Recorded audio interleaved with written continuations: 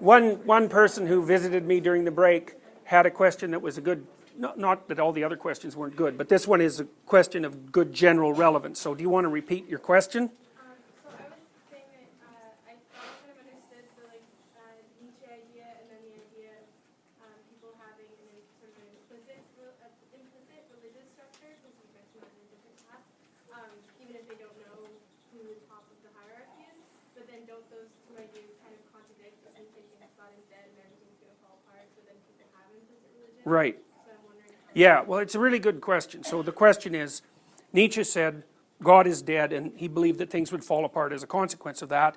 And I'm claiming, for example, that people have an implicit religious structure and they act it out. Okay, so there's actually a lot of things happened as a consequence of the fact that that's a reasonable issue, a good question. So one of the things you might think about is that, so Nietzsche's claim and Dostoevsky's claim were quite straightforward. They said that once you took the foundation out of something, it would fall. Now, it might take a long time to fall, especially if it's a big thing. So, you could make the claim, for example, that the Soviet Union basically fell in like 1970. But it took 19 years to topple over. Because it's a big thing, right? It just doesn't crumble all at once. And so, Nietzsche and Dostoevsky's claim would be, once you hack out the basic assumptions and question them, then it's only a matter of time until the entire structure decays.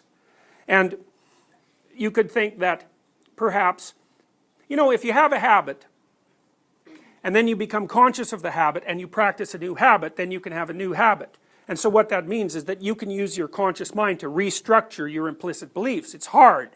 Or you can use your conscious mind to destroy your belief in the value of those implicit actions and demolish them across time. Okay, so that could happen. And I think to some degree that has happened. It's certainly happened enough so that people are very confused about what they believe or even about what belief means. Because there's a contradiction between what people think and how they act. So, okay, that's one tangent, so to speak. Jung actually took that question very seriously in some sense, because Nietzsche, here's the flaw in Nietzsche's argument, I think. It's like, I hesitate to ever say that, because, like I said, he was a staggering genius.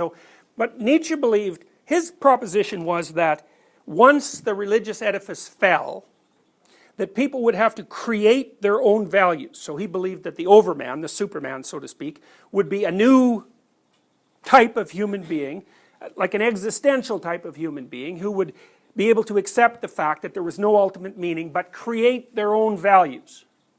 Okay, but the weird thing about that is you don't actually seem to create values. That's where Nietzsche's flawed, and I think that's where he implicitly accepted the presuppositions of the rationalists. Because if there's no real source of value, then it stands to reason that you create values, but you don't. Not easily. Like, think about your own life, So let's say you make a New Year's resolution, you say, well, I'm going to study like 3 hours a day. It's like you're trying to create your own value structure, right? But then you find out it's a lot harder than you think because you don't listen to yourself. It's like you wander off and, play video games or watch something on YouTube, And, why are you doing that? Well, it's because you're led by values. You don't create them. Now, maybe there's a co-creation, because it's not like you can't change yourself at all. But we should be very careful before we jump to the conclusion that values are or even can be something that people actually create. Now, the phenomenologists, like Heidegger, and Jung as well, would say, no, let's just not get too hasty about making the presupposition that we can or should create our own values. Now, one reason you might be hesitant to do that is that Hitler created his values, so to speak, and so did the Soviet communists and the North Koreans. They're trying to impose a rationalist value structure on a society, and the consequences of that have been, people debate about how many people died in the Soviet Union as a consequence of internal repression, and as the Marxist revisionists rally back to their original beliefs, the estimate keeps going down, but, it was tens of millions of people.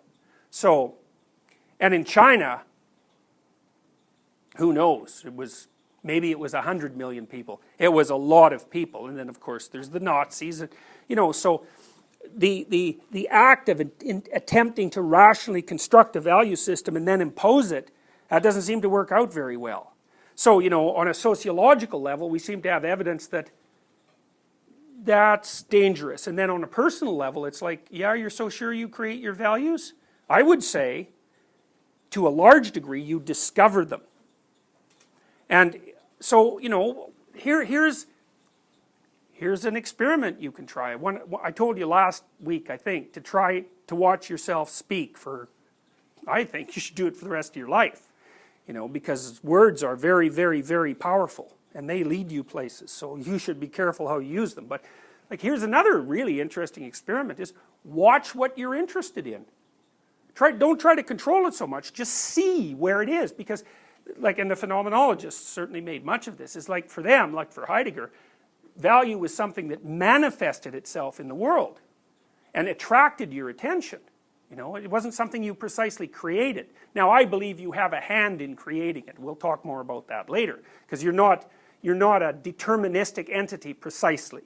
So it's like you can participate in the construction of a value system, but you have to take your biological nature into mind, and you have to take your cultural nature into mind, and you have to take other people into mind. And so, you can vary the game, but I don't think you can really change the rules. That's a reasonable way of thinking about it.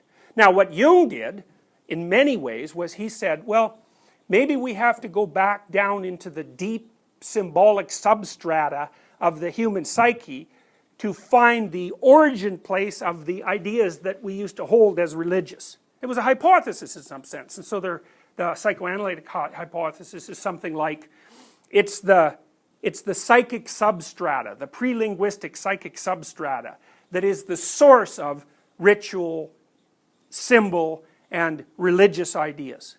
And so that you can go back to the source, in a sense, to revitalize those ideas. And that strikes me as a wiser approach than the rational approach, which says you can just create your values. It's like, we tried that. It didn't work. It really didn't work. It was murderous. So, and then the alternative, the no value proposition is, well, then you're going to be nihilistic. And that's not, I think nihilism is a form of mental illness. It's a sociological, it's caused by sociological conditions, but fundamentally it's a mental illness. How do you revitalize the religious values if you can't believe in those things anymore? You revise what you mean by believe. That's part of it. And that's what we're going to try to walk through. This is a linear argument in some sense, although there's going to be a lot of tangents. I want to show you how that might be done and what it might mean. I mean, who knows what it ultimately means, right? There's just no going there. But my experience with these ideas have been that once you understand them, and it's a different way of categorization, I would say, all sorts of things that you didn't understand all of a sudden light up for you, and it's really helpful. Because let me just give you a couple of examples. I would say that it's a unspoken proposition of much of today's socio-ideological thinking that there's something pathological about human beings.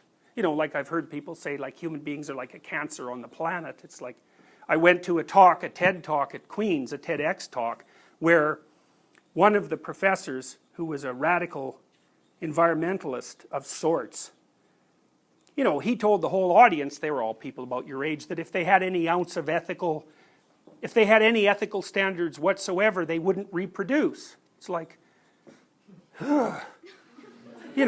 really? He said, well, we've only had one child, and for me, I thought that was one child too many for him.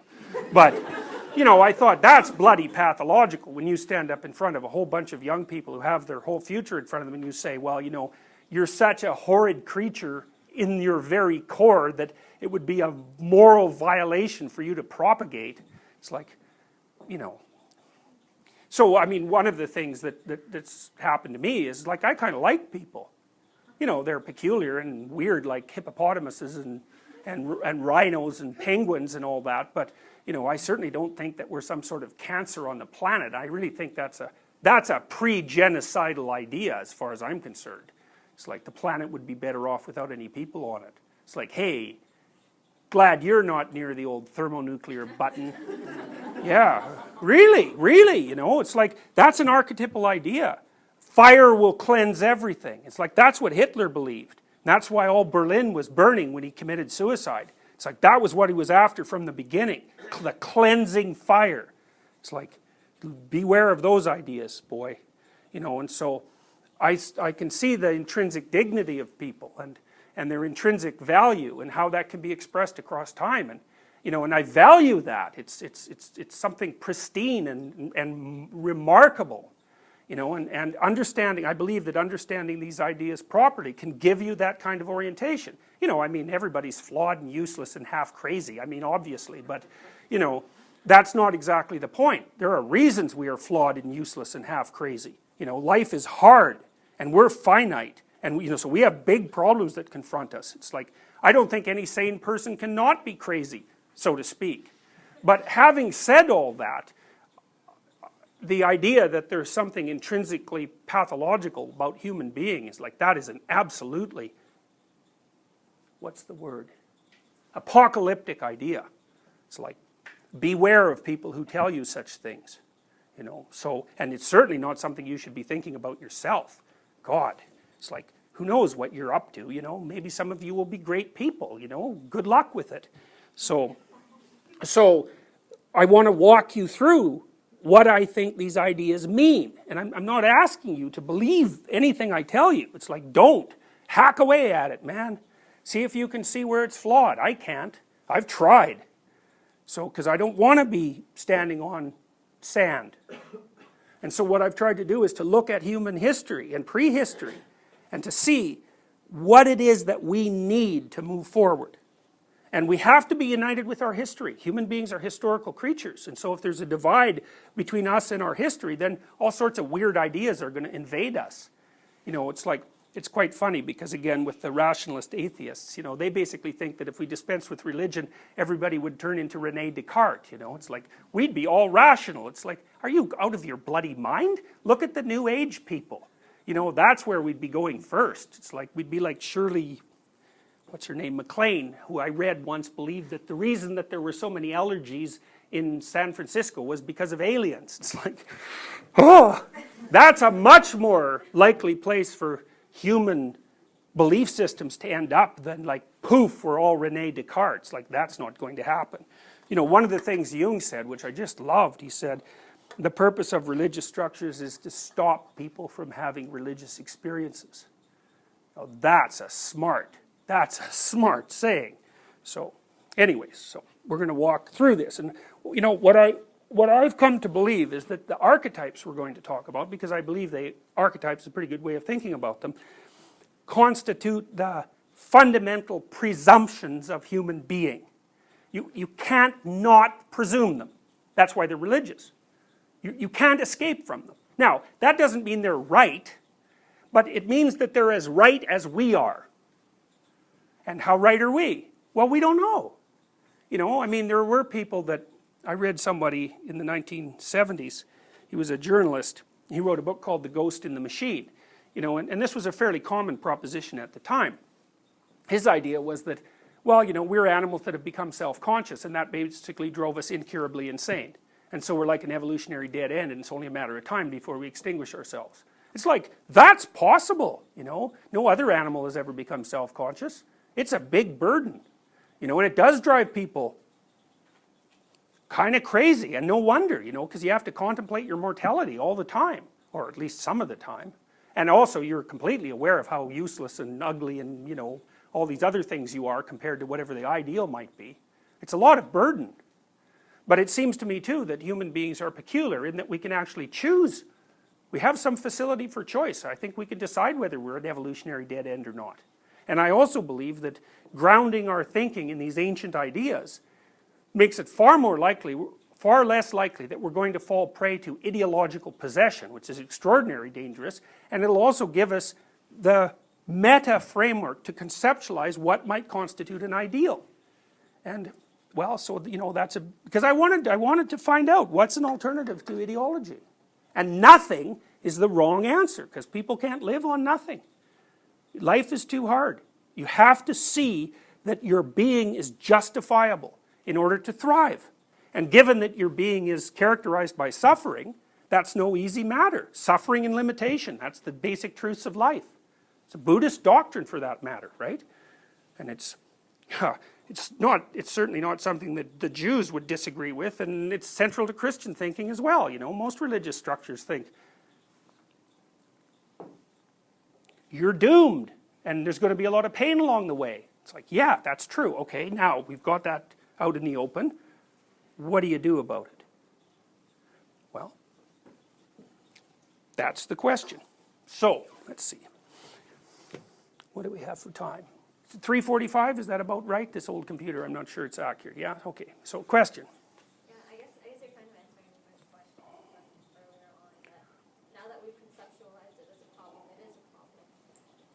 Oh yeah, well the thing is, you know, sometimes conceptualizing a problem brings it into focus. There are multiple ways things realize themselves, right?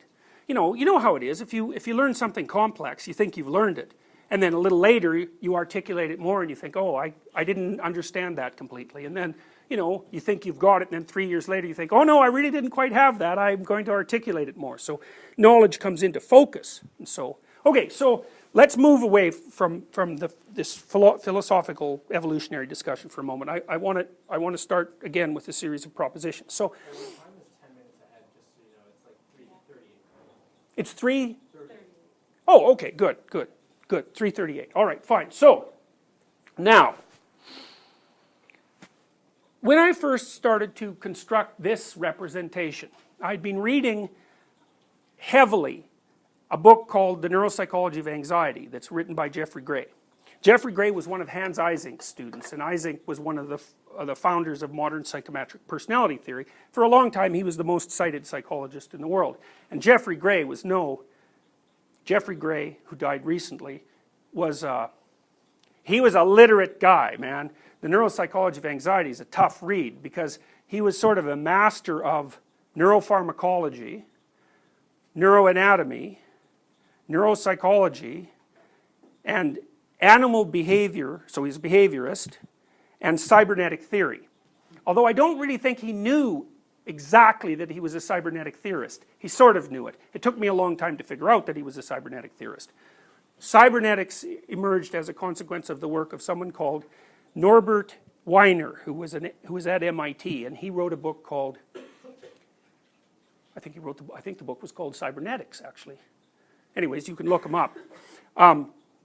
And there are cybernetic principles that I extracted out of Gray and started to utilize, and then I only found out later that they were actually consequences of Wiener's thinking. Now, he infected lots of people. So Luria, who was a great Russian neuropsychologist, was basically a cyberneticist. And there's a couple of other Russians, Sokolov and Vinogradova, who discovered the orienting reflex, which was like, that was like discovering a new planet or a new continent. It's like an important discovery. They should have got the Nobel Prize for it, as far as I'm concerned. It's a big deal. And so Norbert Wiener's cybernetic thought really spread everywhere, and it like pops up.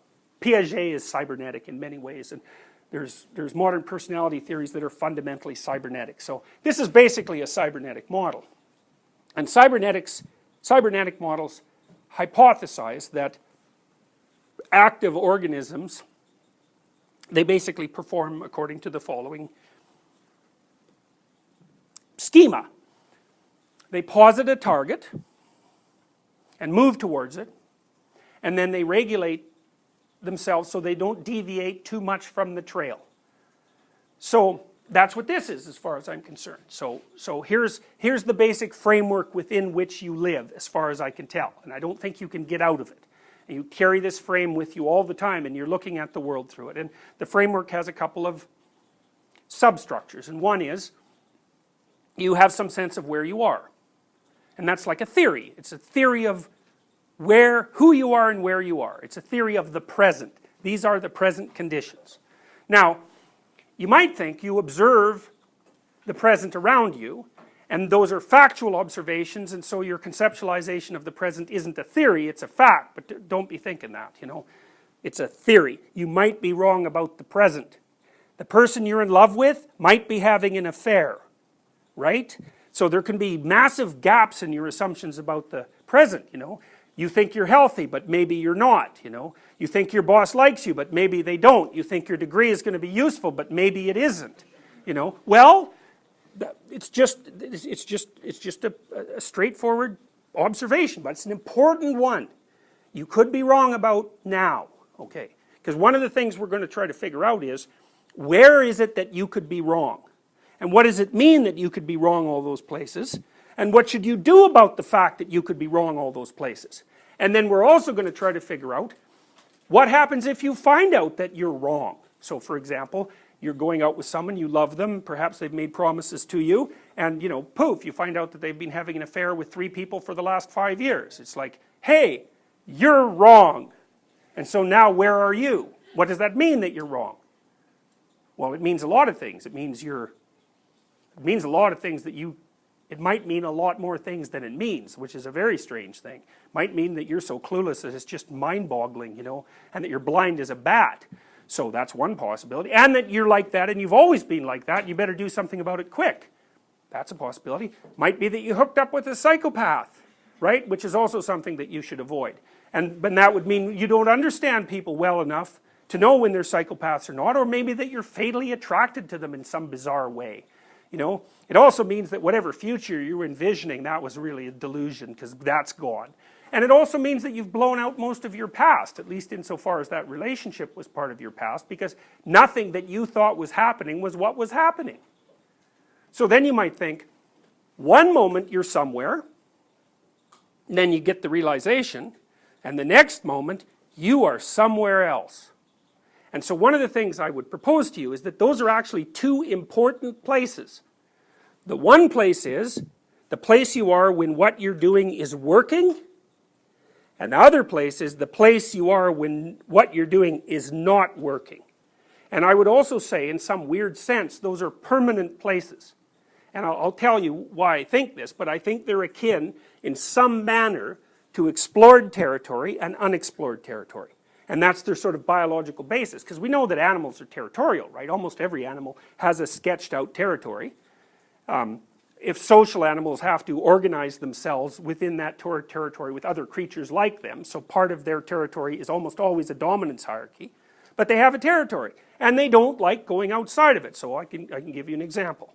So my parents had a dog and a cat, and my dad used to take the dog for a walk all the time, but the cat really liked the dog, and so it was kind of irritated that the dog would leave, and so the cat started following my dad around on his walks. And so it was really interesting, because the first thing the cat did was, when it was following, it wasn't right behind the dog. There's no way it was going to do that. It would slink along all of the buildings, so it would follow about 30 feet behind, and it would keep one side right against a building, and then it would sort of zip across the intervening spaces of the houses, right? And you might think, well, why was it doing that? And the answer is, it didn't know where the bloody predators were, it didn't know where the big dogs were, it didn't know anything about the new places it was going, so it was going to stick its side against one hard wall so that the complexity was cut in half, and it was going to go really slow on the off chance that some massive hound came out and ate it. So it was being very careful.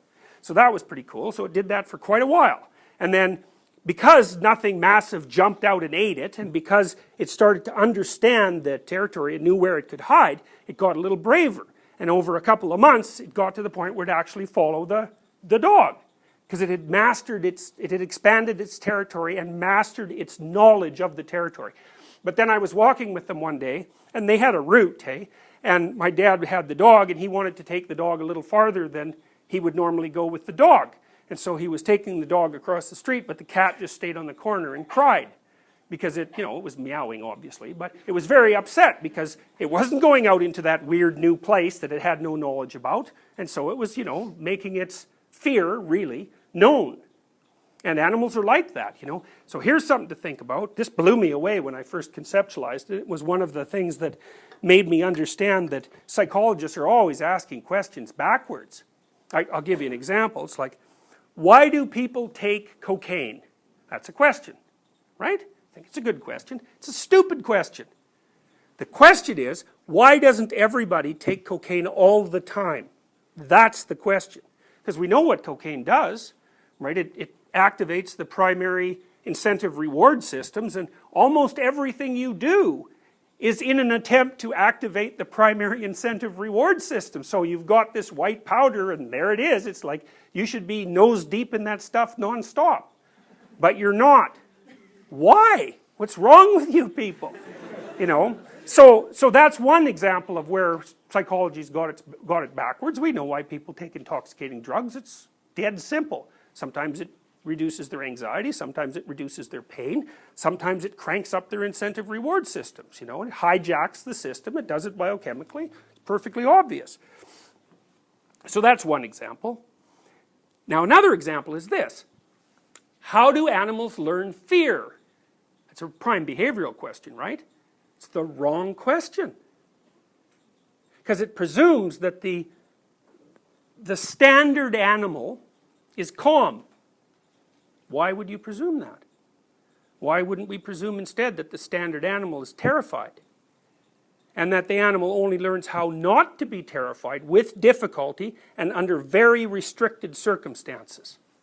Well, that's a much better way of thinking about it, and it makes a lot more sense because the animal's in danger, especially if it doesn't know its territory. So here's how you teach an animal to be afraid if you're a behaviorist. And I am not making fun of behaviorists. A lot of what I've learned about psychology that's actually real has come from behaviorists. Like, they're rigorous scientists, and they learned an awful lot from analyzing animal behavior that was incredibly profound, and they laid the ground for modern neuroscience. The real stuff, not the fMRI stuff, you know, the real stuff. So, okay, so basically what you do to train an animal to be afraid is you take a rat, let's say, and the rat's in his cage, and you put a little electric shock pad in the rat's cage, so it maybe electrifies the bottom a little bit, and you turn on a light, and you electrify the bottom, and the rat jumps into the air, and then you shut it off, and then you wait a while, and then you do the same thing. Turn on the light, then you turn on the electric shock mechanism, and the rat jumps in the air, and you do that 10 times, and then when you turn on the light, the rat goes like this, freezes. Because it's learned, right? Light equals shock, everyone knows that, you know, that's basic conditioning. So the rats learn to be afraid. Okay, that makes sense. Except, here's your experimental box, right? You got the electrification going on in there, and you grab your rat and you drop him in the cage. What does he do first? He freezes. Because he's afraid. He's afraid as soon as you put him in the new environment. That's the normal rat. The normal rat is like this. And why is that? Because things like to eat rats. So, you know, they don't like light, they like it dark, and they don't like being exposed, and they don't like being in a new damn cage, because God only knows what's in that cage. And so the a priori rat is this. So then what does the rat do? Well, it's like this for quite a while. It can be really a long time. I'll tell you a story about that. He's like this, and then maybe he sniffs. Because rats mostly nose. Most animals are mostly smell oriented, right? Human beings are weird because we're visually oriented, but almost all animals, it's all smell. Their whole brains are organized around their olfactory system. So it sniffs, and if it can't smell anything, rats, man, they can smell. So there's experiments indicating that if you take a rat and you poison it, and then it gets sick, and another rat has smelled its breath, that rat will not eat the poison that the first rat ate. Now that's why it's hard to get rid of rats. They're smart, and they have great senses of smell. So the rat's checking out, like, is there anything here that smells like something that might eat me? So cats, for example, a rat doesn't ever have to meet a cat to be afraid of its odor. Rats hate cat odor. And so you can take rats in like a box and blow a fan over a cat so that the odor wafts into the box, and it's like the rats are all like this, because God only knows what a cat smells like to a rat, but it ain't good, whatever it is.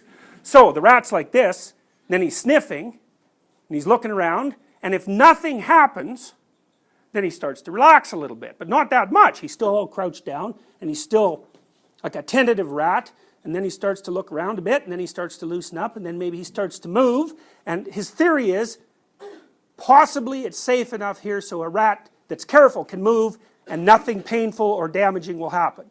And then he starts to move and nothing happens, and then he spends a bunch of time sniffing around every corner of the cage, and you know, sooner or later he thinks, rats aren't going to die here now, and then he's sort of a relaxed rat. And then the behaviorist says, you are now a normal rat. We can teach you to be afraid. It's like, you don't have to teach me to be afraid. I know how to be afraid. I have to learn how not to be afraid. Now that's a good way of thinking about your brain. So you could think about the underlying motivational and emotional systems in your brain as default on systems. They're like a nuclear reactor, like the core of a nuclear reactor. You're ready, man, except when other parts of your brain are telling you just to keep it calm.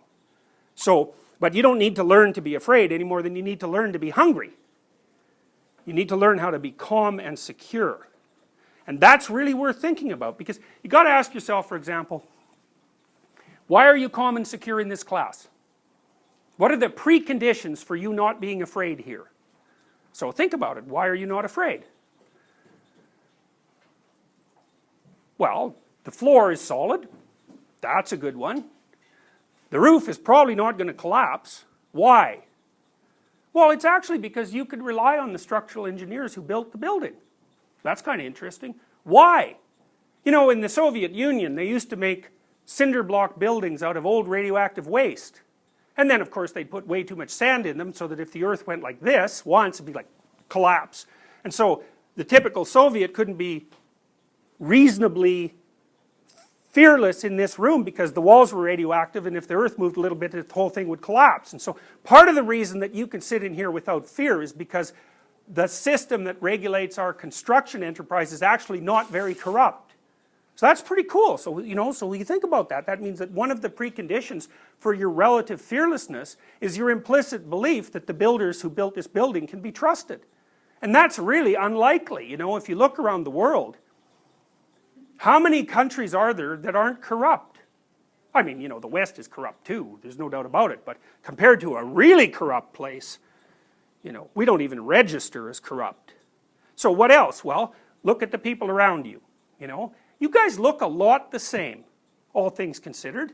You know, none of you have painted your face in rainbow colors, and you know, you're not decorated with ostrich feathers, and you're not wearing some outlandish Victorian costume, and none of you are stark naked, and most of you aren't foaming at the mouth, and you know, like fundamentally, you're in a uniform. And there's some variation of the uniform allowed, but not much. How many of you are wearing jeans? Right, it's like 50% of you. Why are you wearing jeans? It's so other primates don't think you're insane. That's why. I'm telling you, it's a big part of it. It's acceptable. And so most of you are wearing clean jeans, I presume. Or they're clean enough anyway, so that if they're not clean, it's not detectable, which is another sign that you're not completely insane, right?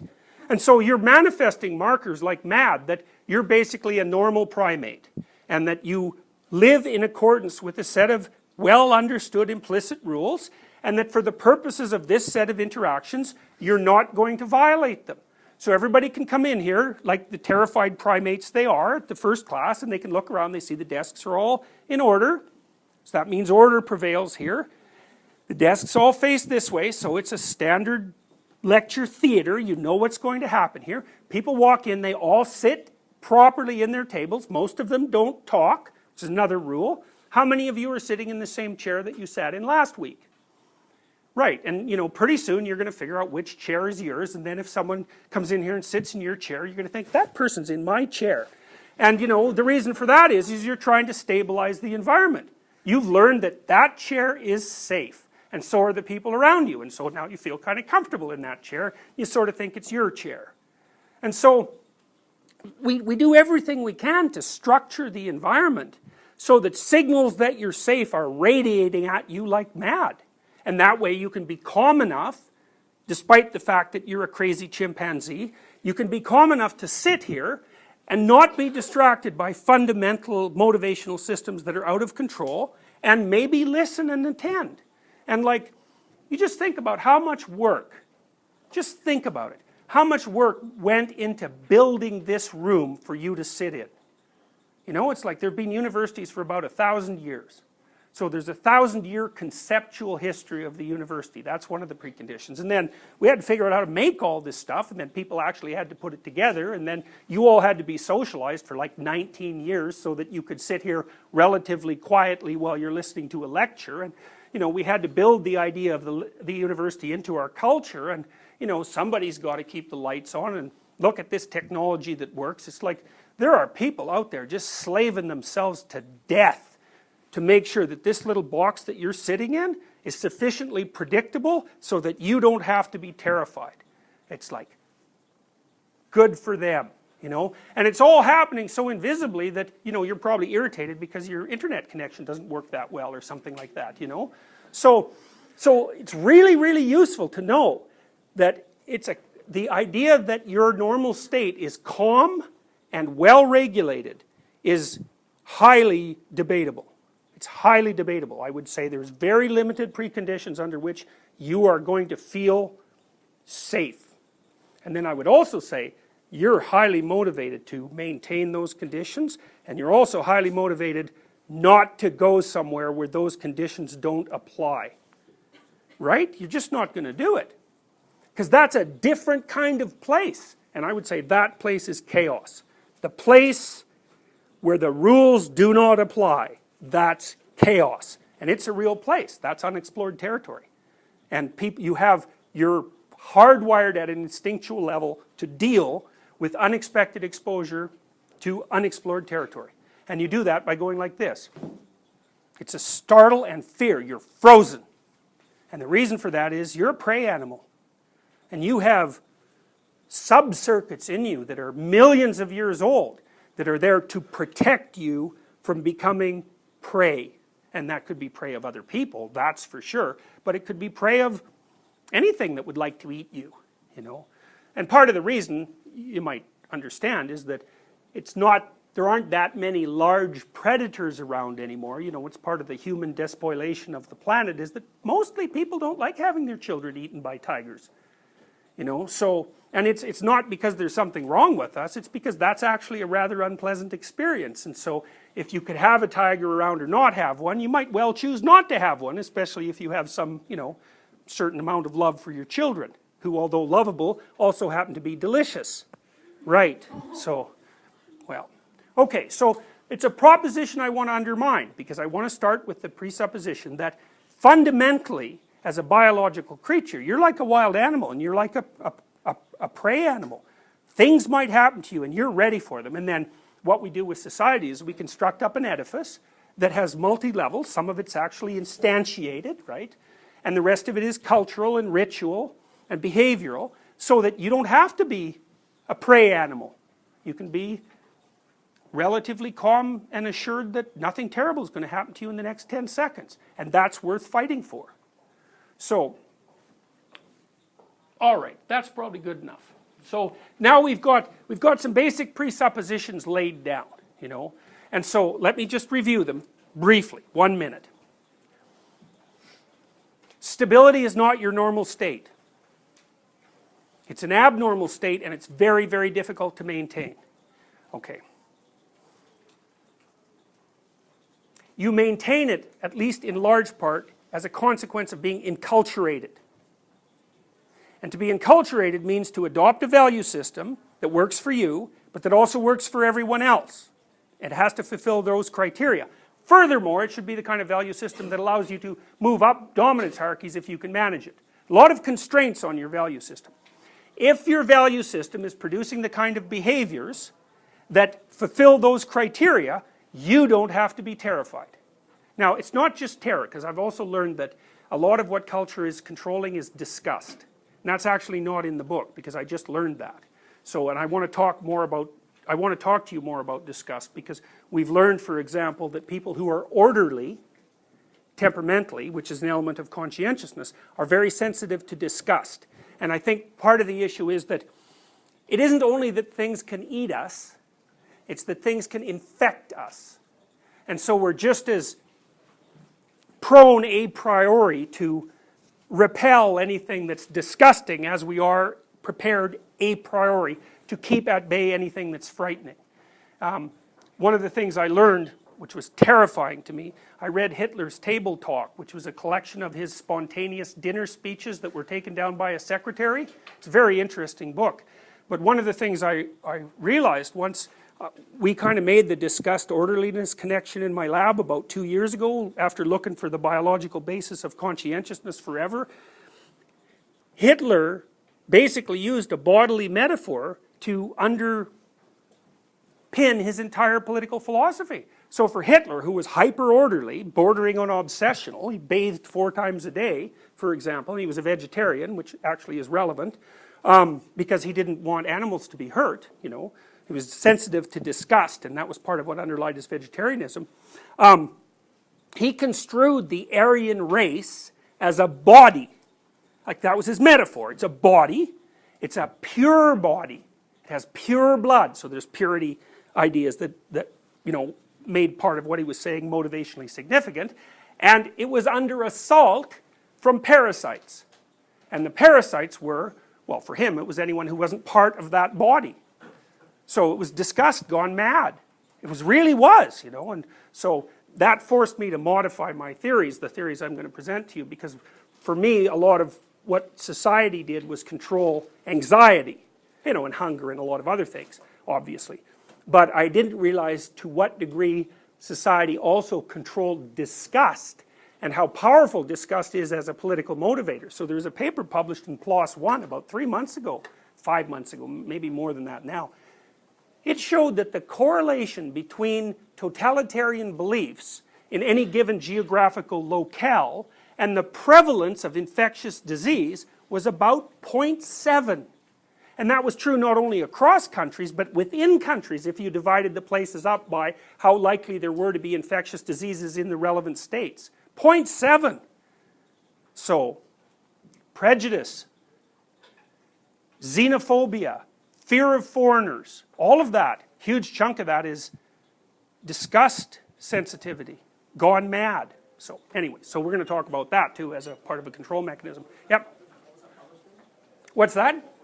PLOS One, P-L-O-S 1, O-N-E. It's a public journal, you can find it. Look up infectious disease and totalitarianism. There's a lot of work done on that now.